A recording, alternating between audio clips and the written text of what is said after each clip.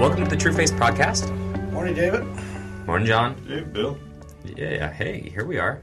We're still in Ephesians 5, and we are going to start in verse 21, and we're going to go through the end of the chapter. So I'm going to go ahead and read that, and then we'll jump in. So starting in verse 21, submitting to one another out of reverence for Christ. Wives, submit to your husbands as to the Lord. For the husband is the head of the wife, even as Christ is the head of the church, his body, and himself its Savior. Now as the church submits to Christ, so also wives should submit everything to their husbands. Husbands, love your wives, as Christ loved the church and gave himself up for her, that he might sanctify her, having cleansed her by the washing of water with the word, so that he might present the church to himself in splendor, without spot or wrinkle or any such thing, that she might be holy and without blemish. In the same way, husbands should love their wives as their own bodies. He who loves his wife loves himself. For no one ever hated his own flesh, but nourishes and cherishes it, just as Christ does the church, because we are members of his body. Therefore a man shall leave his father and mother and hold fast to his wife, and the two shall become one flesh. This mystery is profound, and I am saying that it refers to Christ and the church. However, let each one of you love his wife as himself, and let the wife see that she respects her husband. Okay, well, next time, we're looking forward to seeing you. Thanks for coming. That's a chunk. Yes, it is. I don't know if we can get through this in a That's what I was just podcast, thinking. but let's try. Yeah. Let's try. You know, verse 21 is very important as a key to what Paul's going to teach us about marriage. And I'd like to start there. That's why I said we may not get through this in one podcast, because it says submit to one another out of reverence for Christ. As a Christian who is married to a woman who is a Christian, let's say, there's a principle here. And that is that you understand, by God's grace, both of you have been given significant gifts, capacities, and abilities. Yeah. And he would like you to submit to that in each other's lives. One of the mistakes that we have discovered in this passage for many people is that they see the submission as a one-sided reality, not a two-sided reality. And then all of a sudden it's the woman who's the only submitter, and the man somehow puts himself in a place where he doesn't need to submit to her. And that's a tragic misunderstanding of this whole passage. In the history behind this, I think, is a little important this morning. He's writing to people in Ephesus who had become believers. And he's writing to the men and women who were married, but the women were chattel. They were owned by their husbands. And now there's a new theology. Wife, submit to your husband and everything. And she would say, well, I never had a choice before. I thought I always did that. What she was really doing was not submitting at all. She was just complying. Right. Now submission becomes a love word. It becomes a principle of the heart.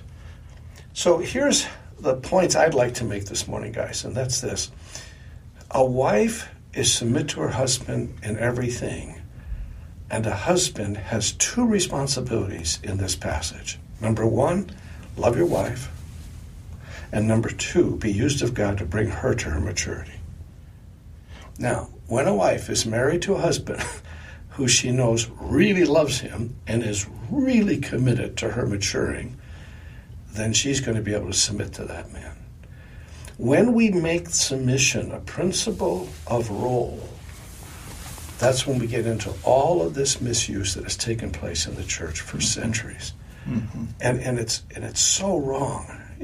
Right now, I'm just thinking of relationships where, when you make role the key for the man, and he isn't gifted at all in leadership, say he's a man of mercy, then what happens? For example, I wouldn't have anybody in mind, John, but so what happens in that relationship is the woman and the man keep fumbling over each other, trying to get something done because she's waiting to submit to his leadership rather than submitting to his strengths and his person.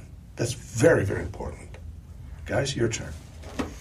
I was thinking about how that submission, that idea of him leading, the husband leading the wife, much like Christ led in sacrifice.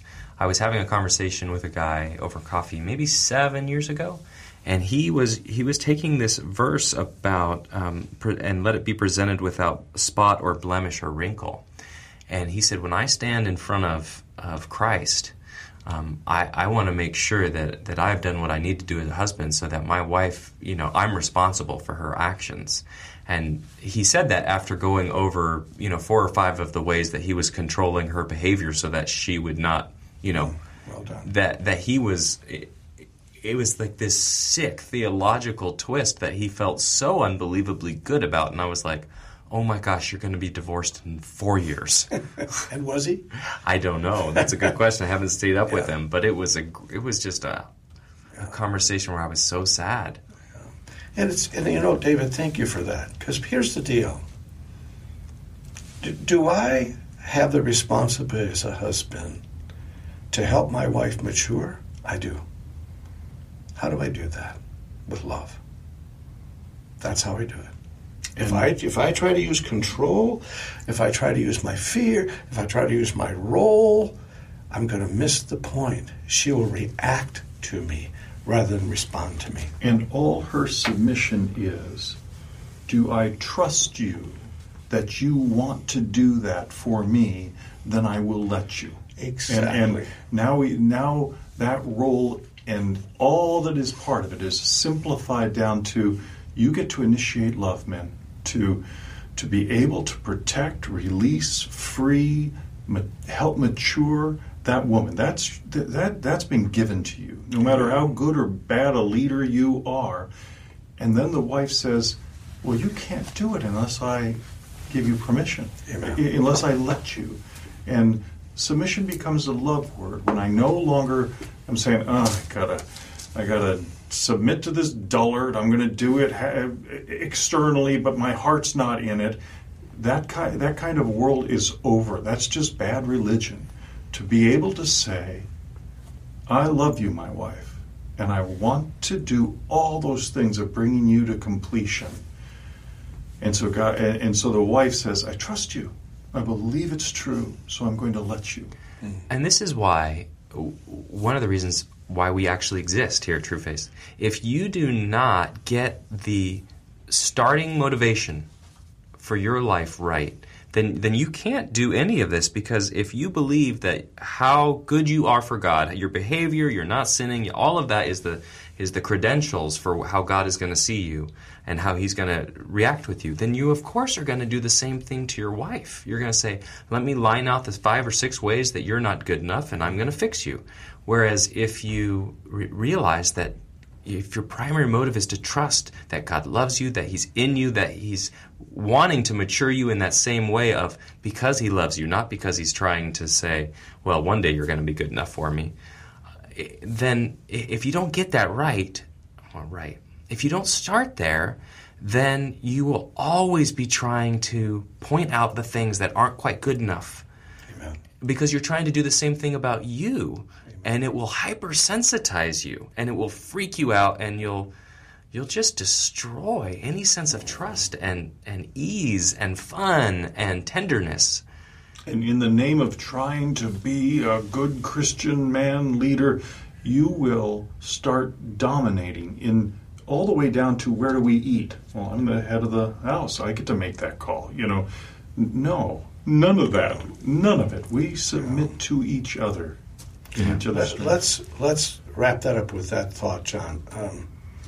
Our encouragement to all of the husbands out there is this. Imagine sitting with your wife and asking her, does she feel the reality of your love and the reality of your intention for her to blossom into the woman that God intended her to be? Mm-hmm. Let her tell you that. And then guys, don't be afraid of the next statement. And then ask her, how would you do that in a way that she would understand it so that she can submit to you? Beautiful, beautiful passage when understood without the lens of moralism. Amen. We'll see you next week on the True Faith Podcast. Bye, you guys.